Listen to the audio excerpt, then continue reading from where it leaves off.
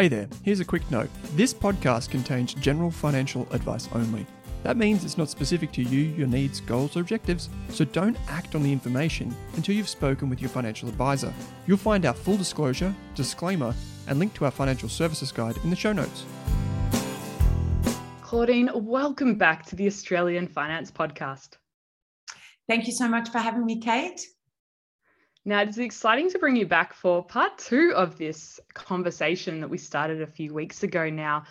And I know we've had a lot of listeners tune in for part 1. And just to continue this conversation, I'm really excited to do. And we unpacked a lot in the first episode. So if you haven't listened to part 1, I'd really encourage everyone to go back and do that. So you just have the groundwork, you know who Claudine is. It's not a complete surprise, episode 2. But what we did in episode 1 was actually we ended up introducing you to the iceberg model that Claudine put forward, and that was in the workbook that you could have downloaded. We'll have it in the show notes as well today. So Claudine, you introduced us to the iceberg model, but are you able to unpack it a little bit more? So if people have the workbook, they can start doing the activities themselves. Yeah, sure, Kate. So essentially, when we look, we all know what an iceberg is. And the iceberg model is used to unpack various principles or concepts. And you know, this is no different. So what we want to really unpack is, why do people do what they do? And a lot of the time, so if we want to consciously perform better with our money, or if we want to consciously perform better at anything in life, this is why the iceberg model and this particular, deconstruction of how we do things is really, really powerful. So if we look at the iceberg, at the very top of it, at that super top layer, the tip of the iceberg, that's all the stuff that we can see. So a lot of the time people try to leverage change or create change, or they just sort of give themselves an instruction and they say, I need to be better at managing my money, or I need to make more money. And they sort of try to change things at a very surface level. That's just the top layer. But what is far more powerful is if we go underneath and we get to the root cause of what is driving that performance and those actions. So if we give ourselves an instruction and say, I need to be investing my money more intelligently. But if at the bottom of that, I have a core belief, and the core belief says, I don't really know how to manage money effectively. And it might be an unconscious belief. It might be sort of a bit hidden or invisible. It's these beliefs that are in plain sight, but yet we can't really see. So if I've got an action that's saying I need to be better at investing, but if I've got a core belief that I'm afraid that I'm going to screw it up because essentially I'm not good enough with money, whether I'm a beginner and, I don't, only real experts invest, or let's say I am an advanced, I've got an advanced sort of looking portfolio, or I'm advanced with money, but then we feel like we need to be perfect. And I've got a core belief that everything I do around money has got to be perfect. Then what we can do is we can say, okay, well, that's a core belief that I have. And if your listeners can identify with, I need to be really perfect, or I need to know more in order to make a financial decision, then you're exactly the person that I'm talking to. And let's go through this model together. So we've got the core belief, I need to be perfect. Because why? Because I'm not enough. And no matter what I do, it's never going to be enough. Well, actually, how that's going to cause you to act is it's going to make you think.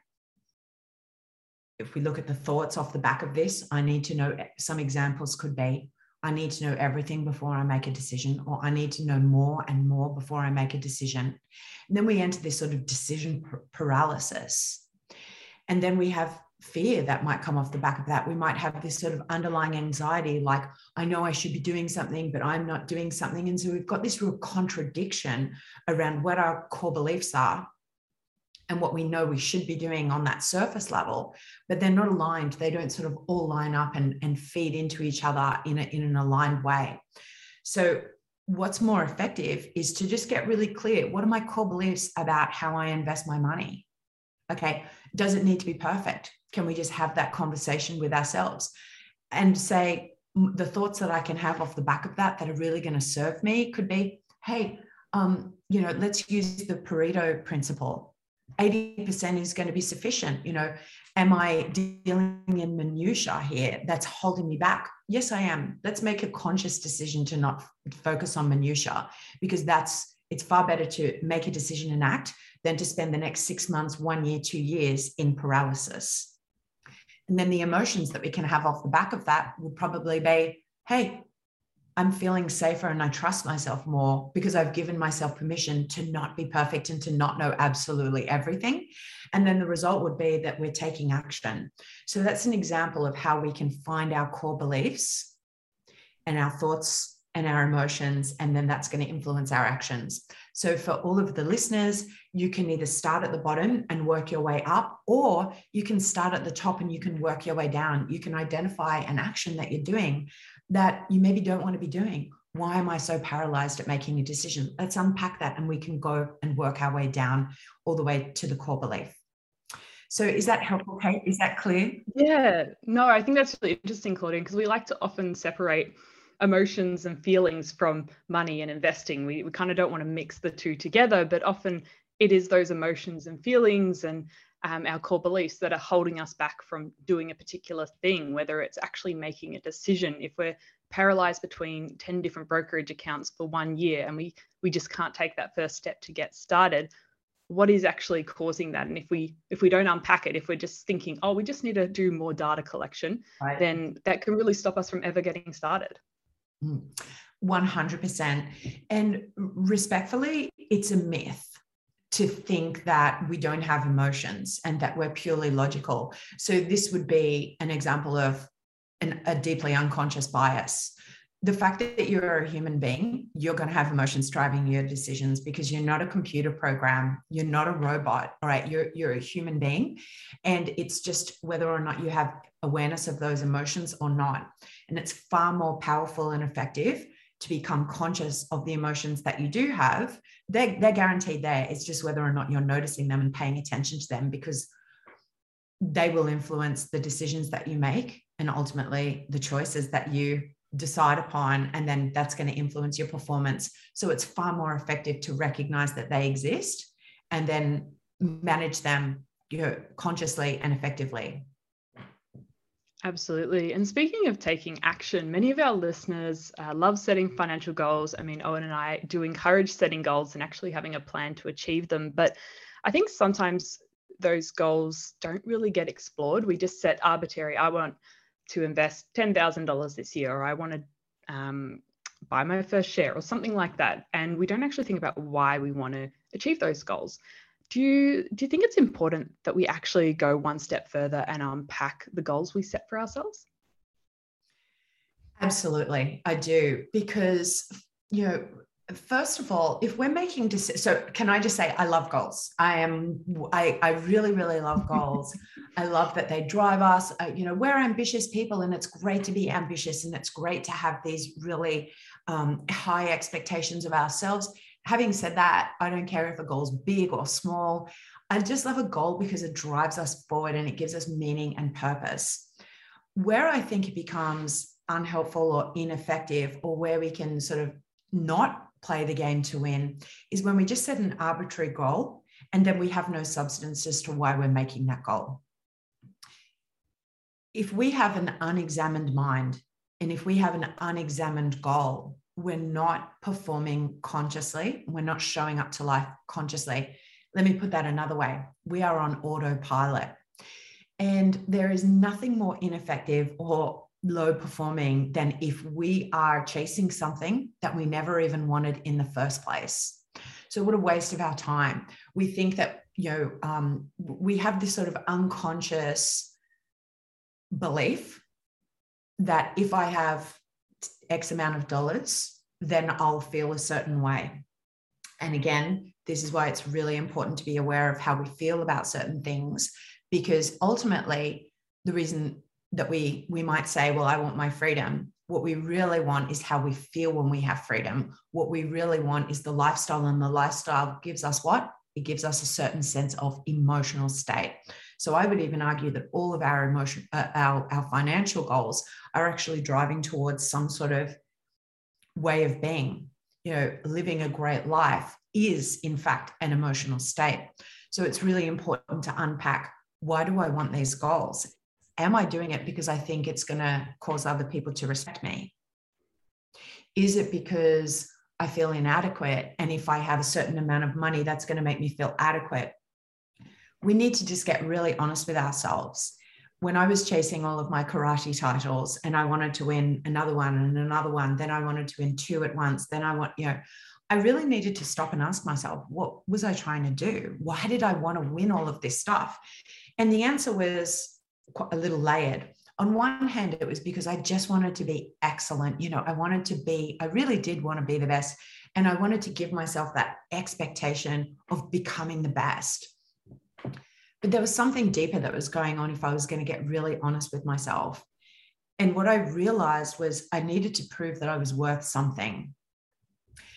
And this was like where I hung my sort of self-esteem in a way, even though on one level I was super confident, on another level I wasn't. And it was almost like winning these titles was going to make me more liked, make me more loved. It was going to make me more worthy.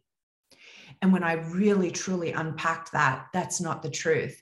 Winning another title doesn't make you more worthy. Having another 0 in your bank account, it doesn't make you more worthy. The only person that makes me loved and worthy is how I feel and view about myself. So if we are chasing a goal that's arbitrary, we're showing up to life on autopilot. Far more powerful to stop and say, hey, why do I want this goal? I want this goal because in the next 10 years, I want to have a certain lifestyle and I want to share that with my family or just with myself or whatever. Fantastic. Chase that. Know what's driving that instead of just these arbitrary, unconscious goals that we're doing by default rather than by design. And by having an understanding of why we're working towards a particular goal, we can actually set the goalposts a little bit more purposefully rather than just letting them keep move along the way, because I know a lot of people get stuck there like, oh, well, I'll need $1 million. And they get to that point and, oh, now I'll need 1.5. And it just keeps growing and growing and growing. And you can never work out when's enough. And I don't know if you have any suggestions for like just trying to like work out what is enough for that particular goal. How do you stop the goalposts from moving? Like, oh, I need more followers, more downloads, more listeners, more money forever. Okay. So what is enough? So this is a little paradoxical. I believe the answer here is it's not just very succinct and clear. This will be enough. That will be enough. The reason that I say that is because when we reach that level of enough, what are we going to do? We're just going to sit down and say, okay, I'm done. Like I've done it, so I'm done. The reason why we want more and more and more is because it's intrinsic to the human psyche. It's intrinsic to a human being to grow, to evolve, to change.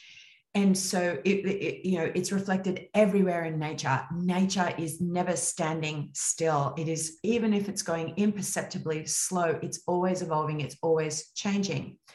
And we are part of that cycle. We are nature. We're not outside of nature. We are nature as well. And so we inherently have that core operating principle of, we have to evolve as well. So on one level, it's never enough because we always want to progress and evolve. Okay. Having said that, that progression and evolution doesn't need to be driven by more, bigger, better, faster in a way that doesn't even align with what we're trying to achieve. So what I mean by that is set the rules up around what your goal is. And maybe your goal is to achieve a certain lifestyle, or you want a certain portfolio because you want to achieve a certain lifestyle. You want to achieve probably a certain amount of freedom and autonomy. And then beyond that, how do you want to use your time if that's what you're sort of buying back? Essentially, I would say that at its core, people want a lot of money so that they can be financially free, or they want a certain amount of money so that they can have that sense of financial freedom.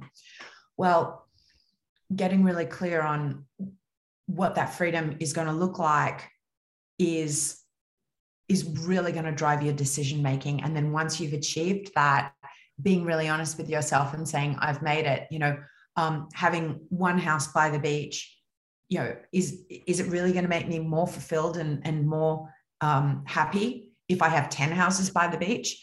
Probably not. It's probably going to add a lot of more challenge because it's maintenance, and you can really only live in one house at a time, maybe two, a few months here, a few months over in that house there. There's only so many things that we really need to make us feel happy and joyful.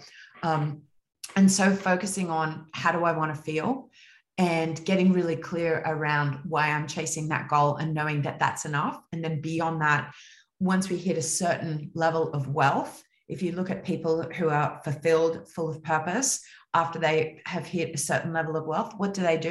They add value to other people. That's typically, like if we look at Ray Dalio, he's all about sharing his knowledge, sharing his wisdom, helping other people build wealth, these types of things. So on one hand, knowing that more titles, more money, more things doesn't necessarily add the level of fulfillment that you're looking for, but fulfillment is in the process, and especially once you've achieved the amount that you need to be financially free.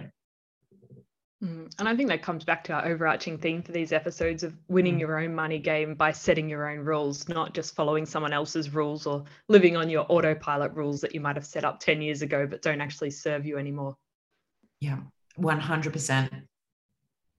Awesome. And so we've unpacked some of our core beliefs, and we've looked at setting goals and how to actually do that a bit more intentionally. But a lot of the things that hold us back from reaching these goals are in our head. There's no reason, like technically, why we can't start investing today, and we can't choose a brokerage account, and we can't start saving a little bit more, whatever that looks like for you. But often there's some mindset obstacles that are holding us back from achieving our financial goals. So are you able to share some practical strategies that we can use to identify any of these mindset blocks and even put in a place to overcome them?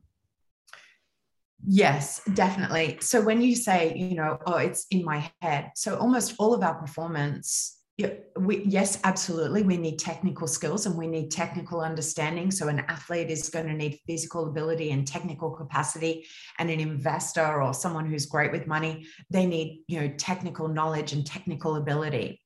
But then once we've accumulated that knowledge physically, mentally, etc., and when I say mentally, I mean in terms of like the details around how to manage finances effectively, how to invest intelligently, those types of things.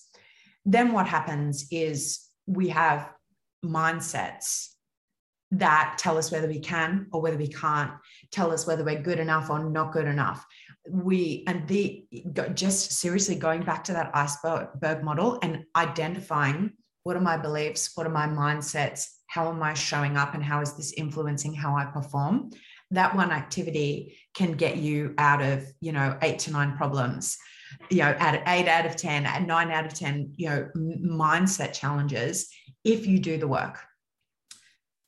It's not flawless because sometimes our mindsets can be so invisible that we can't actually see them. So that's why, that's what I do. It's like I see mindsets everywhere I go. When I hear someone talking, I hear their core beliefs coming through, and then I help them to notice how they're thinking. So in a long-winded answer, if we were to say, okay, what are the practical steps? Number one, you have to stop and notice, how do you think about your situation? How do you think about money? How are you thinking about how you're showing off? What are your core beliefs? And what are the mindsets and emotional states that you have off the back of that? If any of those mindsets are unhelpful, then we need to aware that those unhelpful mindsets are leaking your performance. The first thing we want to do is we want to stop leaking performance. So we need to stop repeating phrases or thoughts that are unhelpful. We need to learn how to get out of these mental sort of mindset loops that we have. And the way that we do that is by getting off autopilot and going into conscious awareness. How do I think? How am I showing up? So the first step is really noticing. The second step is identifying, what is the impact that this mindset is having? And when we make a decision that I want to dial this mindset down. We need to replace it with a more helpful and more accurate mindset. So some things that we can do is we can ask ourselves questions, and it's really just looking into our own mindset. There's nothing scary about it. It's only our own thoughts. And by asking really, they might seem deep, but ultimately it's just yourself and it's just your thoughts, and you go as deep as you're ready to go, but asking simple series of questions. We've got some of these in the workbook. How is this belief serving me? You'll often find that our unhelpful beliefs serve us. They might have served us, as you said already, Kate, for a certain period of time, but they no longer do.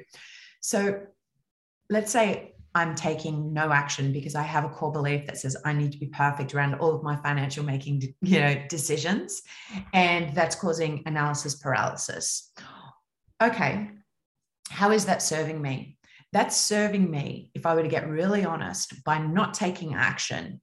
By not taking action, I'm protected because it means that I can't fail. It means I can't make it. If I make no mistake, it appears that I can't make any mistake. But respectfully, that's not fully correct, because what about the mistake, or what about the lost, what about the opportunity cost of indecision? How many results are you not gaining by making no decision? So we have these kind of narratives that we think are true that aren't fully true. Another question that we could ask is, what could be a more helpful thought or mindset or belief that would serve me? And when we find ourselves at those crossroads, repeating those mindsets that don't serve us, we can sort of say, hey, when we're conscious, of course, not when we're on autopilot, but we can say, hey, that's right. I am going to make a decision, because making no decision, in fact, actually holds me back. And here's what I'm going to do instead. And I think a lot of what holds us back from moving forward with our finances is those limiting beliefs that we touched on a little bit before. But when I know a lot of our community do identify with these, and even some of the posts and the questions we receive, I can see it a little bit in a way that it's those threads coming through, even if you don't say it outright, even if it's in a really long email. It's that things like, I'm not smart enough to invest or to build wealth, or I need to know everything. As you mentioned before, I need to be perfect before I make a decision, or I'm not the kind of person that invests. I've been told my whole life I'm bad with money, and that's just my reality, and I can't do anything to change it. And they can often hold us back from getting started, can't they? 100%. I just want to point out what you just said, Kate. It's a really great noticing point. So when you just said, I'm not the type of person that, when we say sentences like, I'm the type of person that, or I'm not the type of person that, it's almost like that's when we need to have a little red flag saying, oh, what am I about to say here? Because we need to cross-check however we finish that sentence. Usually when we finish that sentence, what we go in to say is typically a fixed mindset. I'm not the type of person that can make a fast decision. Who says? Maybe you can, like pilots, your fighter pilots, airplane, anyone who's a pilot, they have exercises to practice faster decision making. We can change that. So you might be a slow decision maker, but you can change that with conscious awareness, and by making the decision to actively not labor over making a decision. A lot of people labor a decision like, what am I going to have for lunch? They spend 10 minutes, 15 minutes really worried about whether or not they're going to order the wrong thing. Guess what? You've got lunch again tomorrow. Just, you're going to make a decision. It can seem really, not that powerful, but making a decision. What am I going to wear? What am I going to do? How am I going to show up? And just practicing, like, not laboring decisions and, moving forward more quickly. Not saying we need to rush through life. I'm not saying that. I don't want to do that. I want to be conscious, and I want to, make choices that serve us. Spending 15 minutes of your day worrying about whether or not you're going to order the right meal doesn't seem like an effective use of your time or energy. So getting really clear on, noticing, how do you finish this? How do you, to all your listeners, how do you finish these sentences? I'm the sort of person that. What if we would have finished that sentence by saying, I'm the sort of person that is getting better and better with my decision making around money every single day. I'm the sort of person that is agile and flexible and that keeps making better choices for myself. I'm the sort of person that wants to start believing myself, and I'm getting better at that every single day.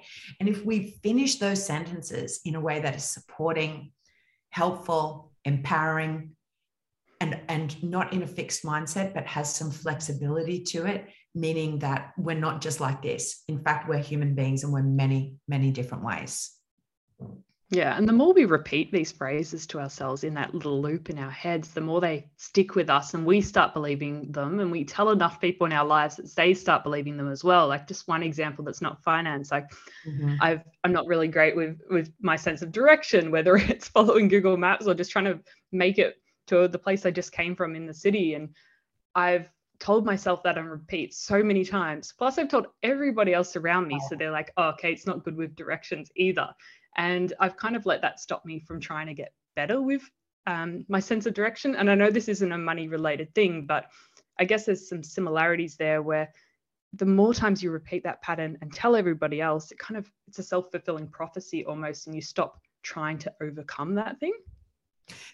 That is such a brilliant example, because that's exactly what it is. It's like when we say it as a definitive statement. I'm the sort of person that, and it's like, this is fixed, I'm stuck. But the truth is, Kate, you're not fixed and you're not stuck. However, if you continue repeating that narrative, and I love the awareness that you've got here and your ability to sort of own that, because that's where the true power lies. When you notice how you think and when you can see actually that it's holding you back, that's when we can shift it. And the truth is, well, okay, maybe working with maps and, using Google Maps isn't your forte. So what? You can learn anything. It doesn't matter if it takes you longer than someone else. So what? You've got different skills. It's just an example of our thinking style. So everyone has, this is different to our mindsets, but we have different thinking styles. So some people think very logically, rationally, technically, financially, quantitative. Some people think in concepts and metaphors, and, some people are visionaries, some people are detailed. We have thinking preferences that we lean in towards. And it just tells me that you don't necessarily have a visual thinking style. You think in dialogue, possibly, correct me if I'm wrong, but you're thinking in dialogue, you're thinking in words and in narrative. And it might just be that when you need to navigate, try putting on the audio is a little delayed, right? Sometimes, but putting it down into words and having the details and having the instructions there rather than having the visual map. It could be as simple as that. And that's how you can do it. And of course, you can improve your spatial awareness as well. People doing sports, this happens all the time. So anything that we do more of, we're going to get better at. Yeah, I think that's a great way to think about overcoming those limiting beliefs that aren't serving you anymore, that aren't actually helping you work towards those goals you've identified, and not just letting them stay there forever. Like, you can actually do something about those I'm not the kind of person that statements in your life. I love what you just said so much. You can actually do something about it. That awareness. So look at that core belief. So if you have a core belief, and the core belief is, even if I'm not good at something, even if it's not natural to me, even if I'm, it doesn't matter. I still, within my capacity, have something to do something about it. If your listeners can take away one thing, can it please be that? I can do something about whatever it is that's in front of us. And that is so, first of all, I believe it's fully true.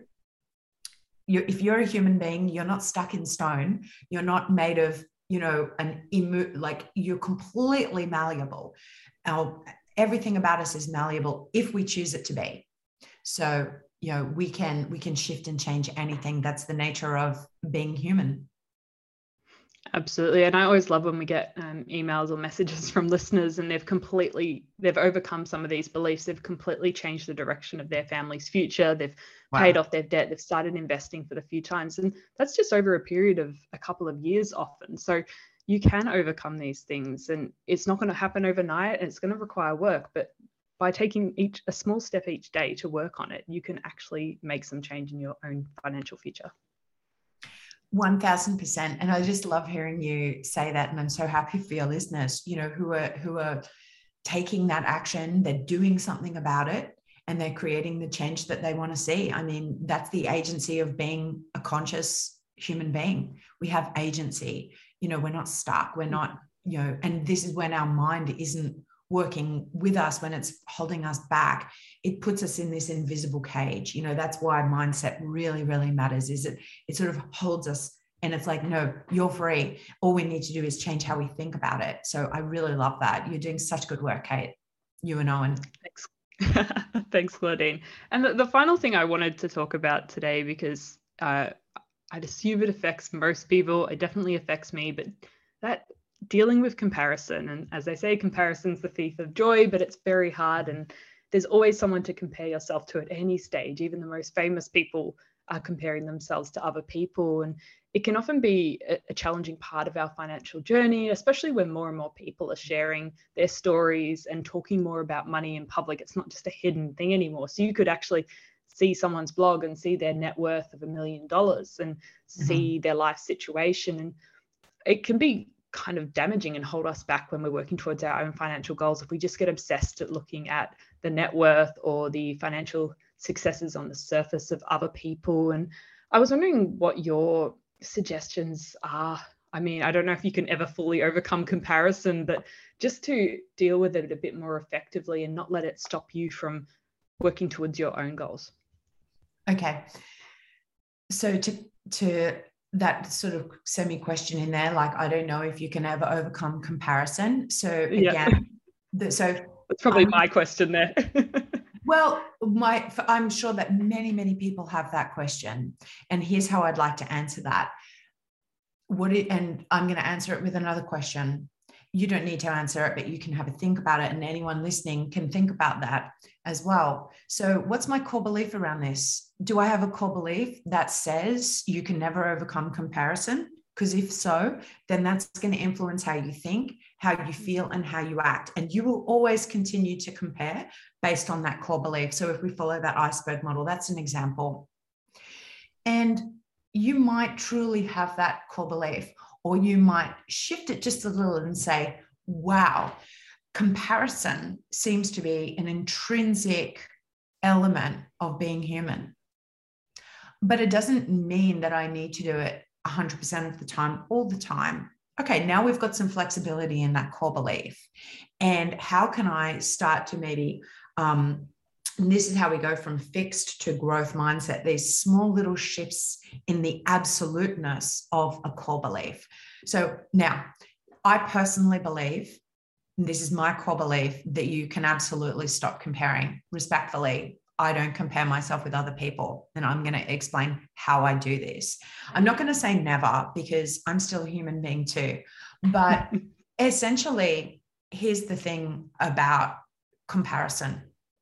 Number one, you and I, and every single listener and every single human being, we have lived totally different lives.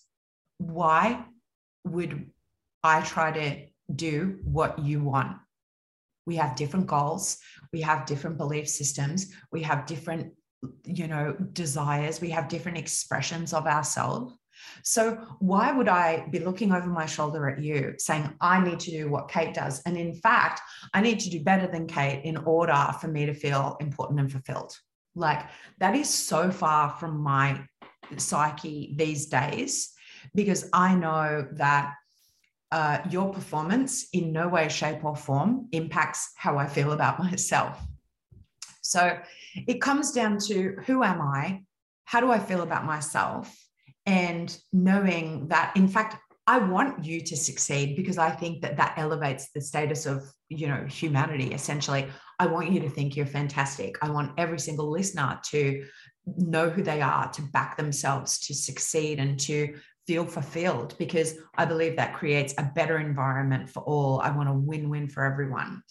So how do we stop comparing? Well, number one, we're not in the same race, and understand that unless you want to be. If we constantly compare, then you're saying, I'm running the same race as you. This is ridiculous because, again, we've got different goals, different levels of fulfillment, different ambitions. We're actually not running the same race at all. I also want to point out that it's not a level playing field. So we didn't start the same. So why would we play the game the same? What I mean by that is some of us were born into families which supported us. Some of us were born into wealthy families, and they helped us to develop from a very early age a positive, effective psychology with money and relationship with money. Some of us grew up quite poor. Some of us grew up in a multiple, it's not a level playing field. That's my point. And so therefore, if it's not level, we're not all starting at the same point. And therefore, we don't all need to run the race the same way. So I think that if all I'm going to do is look over at Bob and look over at Susan and say, I need to do what Susan's doing, well, I'm really missing out.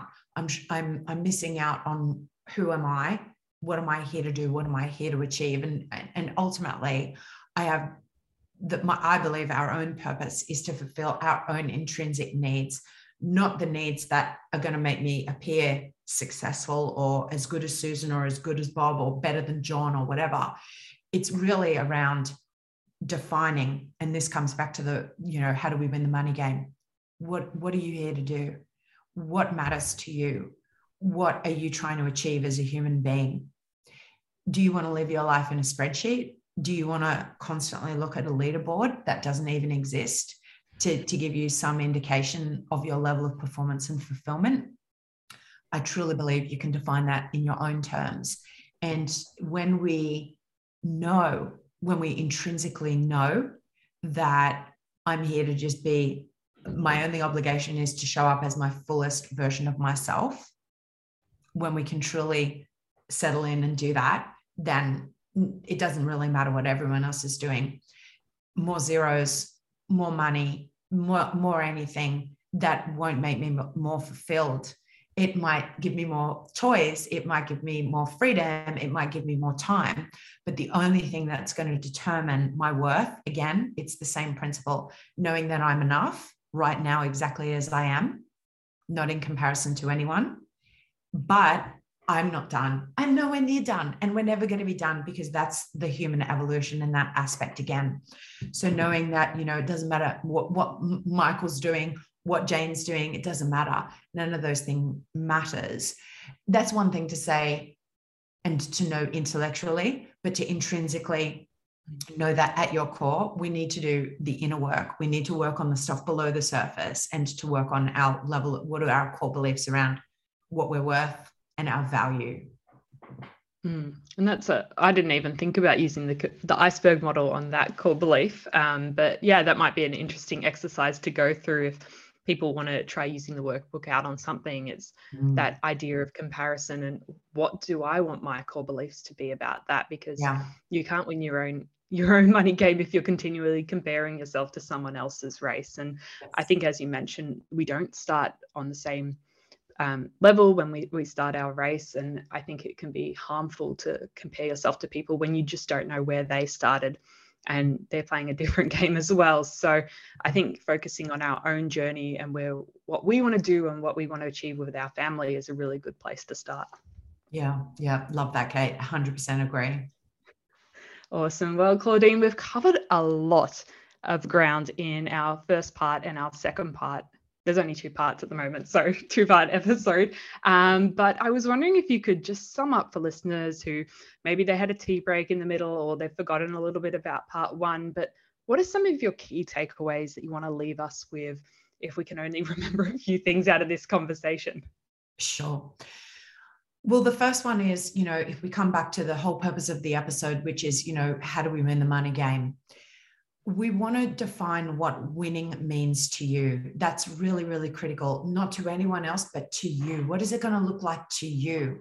And getting absolutely razor sharp on that vision, the more clarity you have around what you're trying to do and what you're trying to achieve and what winning looks like to you, then the more of a chance that you're going to be able to play the game successfully and to win.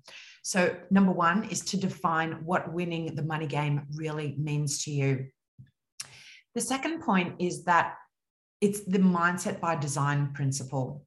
So this is the first key component in what drives a high performance mindset. And it's basically mindset by design and not by default, not just showing up and saying, I'm the type of person that, and money is this and money is that, but really stopping and saying, what do I want to think? How do I want to think about this so that it serves me, my journey, my portfolio, and my life?